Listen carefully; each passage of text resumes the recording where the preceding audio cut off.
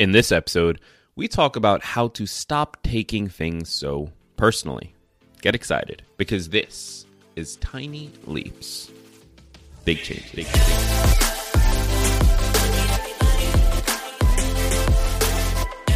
Welcome to another episode of Tiny Leaps, Big Changes, where I share simple strategies you can use to get more out of your life. My name is Greg Clunis, and in this episode, we're talking about a topic that is very near and dear to my heart. It is taking things too seriously.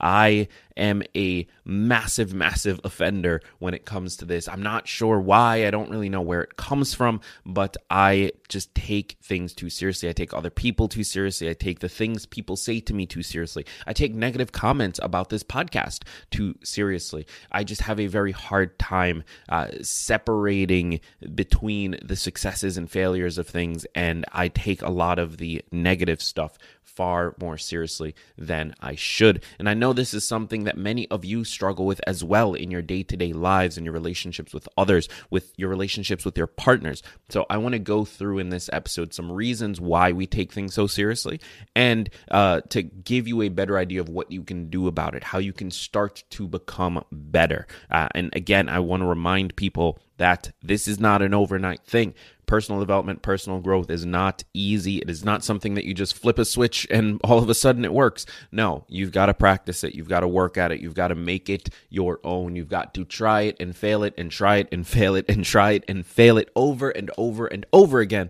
until one day you wake up and you realize you are doing it. It's just like riding a bike. So this is going to be a super good episode. Okay, so reasons that we take things so personally. One of the main ones, one of the most important reasons, the things that I think really sort of stick with us, is that we depend on others for security and our needs. Now, what does this mean? Well, for many of us in our day-to-day lives, if not all of us, quite frankly, I'm just going to say all of us, for all of us, we have people around us that matter to us. We have people around us that support us in a number of ways, emotionally, financially, whatever way people are supporting us in our day-to-day lives. These people are critical to our survival. And so, of course, we love them, we cherish them, we want to see the best for them, we want to have the best relationship with them. But also, on a subconscious level, there is a need there. We have a necessity for them. They are the source of our emotional support. They are the source of our financial support. They are the source of our support in any number of ways. They are part of the reason that we are here alive in the world. And when those people specifically start to criticize us, start to maybe disagree with things that we believe, maybe have different views than the ways that we view the world, it hits in a more personal way, because there is this underlying fear of losing that support. We need this person. There is a necessity there. And if that person all of a sudden decides, you know what, I'm not going to give this person that support anymore, it would crush us, both in our real lives, in our day-to-day conscious existence, where we maybe lose a friendship, we maybe lose a relationship with a parent, with a loved one, whatever it might be, but also in that subconscious layer of that trauma, recognizing that that need is no longer being filled. And this is why so many people who go through trauma like that, like losing a loved one, like losing a parent, a partner, a child, whatever it might be, that need is no longer being filled. And we tend to turn to other things to try and fill the need. A lot of people, unfortunately, end up dealing with that loss through alcohol or drugs or any number of other vices that sort of fill that need short term, or at least make us forget that the need is not being met.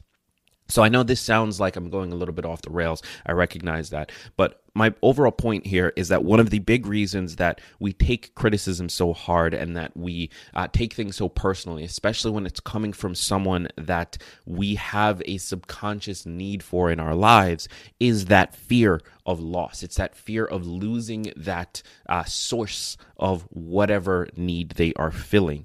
And if we can start to recognize this, if we can start to understand that it's not just that we love this person, it's not just that we respect this person, it's also that there is a need that might not go filled, then we can start to shift our way of thinking towards something that is much more sustainable and towards a relationship with that person that works long-term, regardless of whether or not they criticize us. Now, a second major reason that we take things so personally, especially when it's coming from somebody that we love and cherish in our lives, is because it adds stress to our mental health. It can cause feelings of loneliness. It can cause feelings of rejection. It can cause feelings of anxiety and of depression about our own abilities and our own capabilities in this world. It can cause us to doubt ourselves, to feel like we're not enough, to feel like we're just worthless. It can lead to any number of mental health issues that are difficult to dig ourselves out of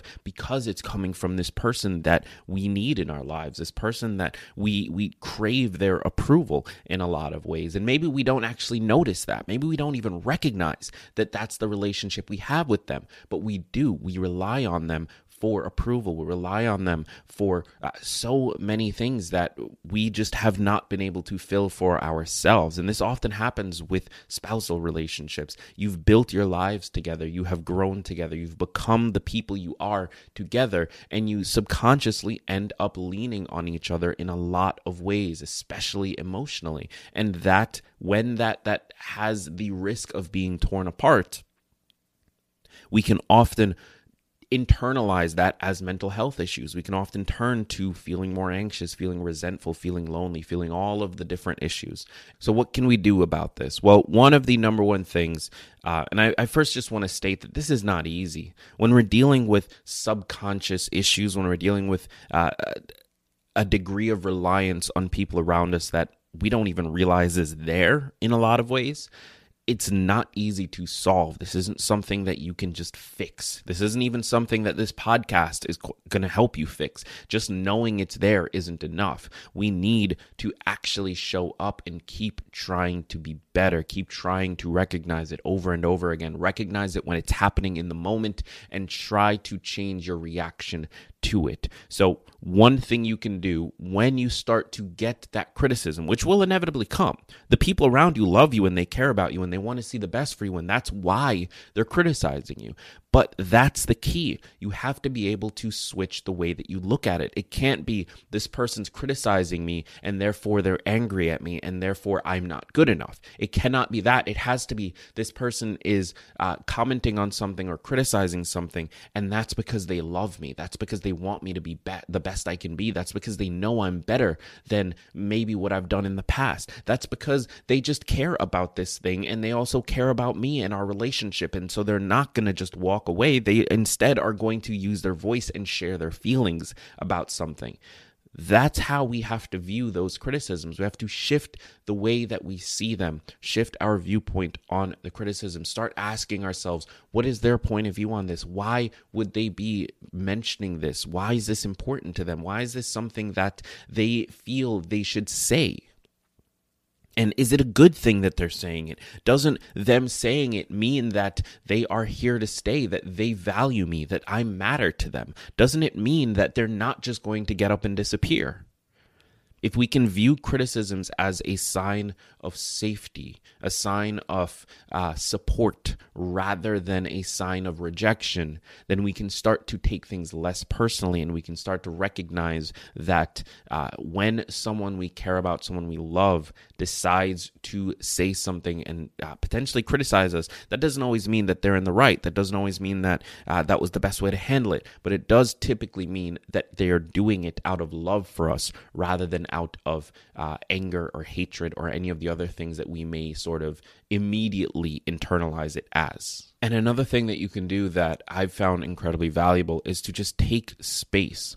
Often our initial reactions is not actually how we feel. And this is true for the person criticizing as well. Many times people just react. We just see something and say something. It's that simple. There's no real thought going into it. They're not necessarily considering your feelings. You're not necessarily considering their feelings. We just act on impulse. That is that caveman lizard brain that just sees and says. We just immediately go for it.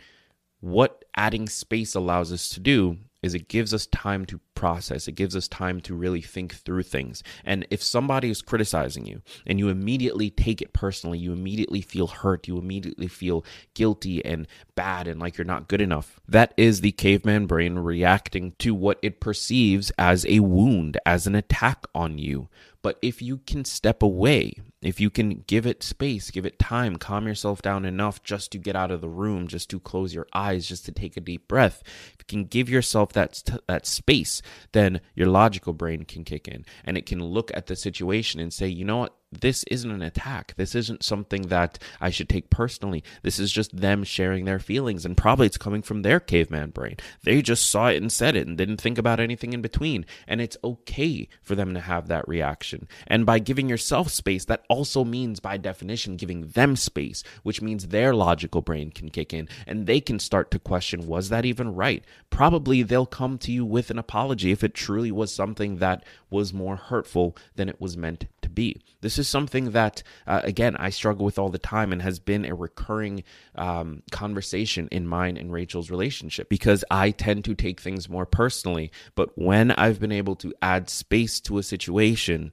I can often realize where the criticism is actually coming from, rather than assuming that it's an attack on me in some way. So that's my advice. If you want to take things less personally, if you want to allow yourself to have a better relationship with those around you, then you need to recognize that a big reason you are taking it so personally is because it feels like there is an attack on this necessary relationship, this relationship that is filling a need that you have not been able to fill yourself.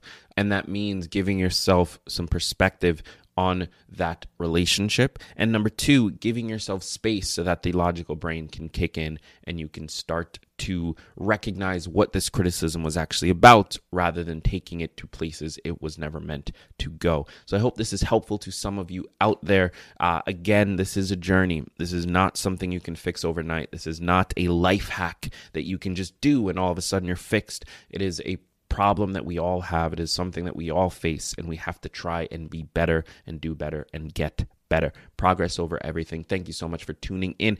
Remember to give this a share with someone in your life that you think could gain value from it. It would mean the world to me and hopefully be a lot of help to them as well. Be sure to click subscribe wherever you're tuning in. If you're on YouTube, drop a comment down below. Let me know your thoughts. And as always, remember that all big changes come from the tiny leaps you take every day.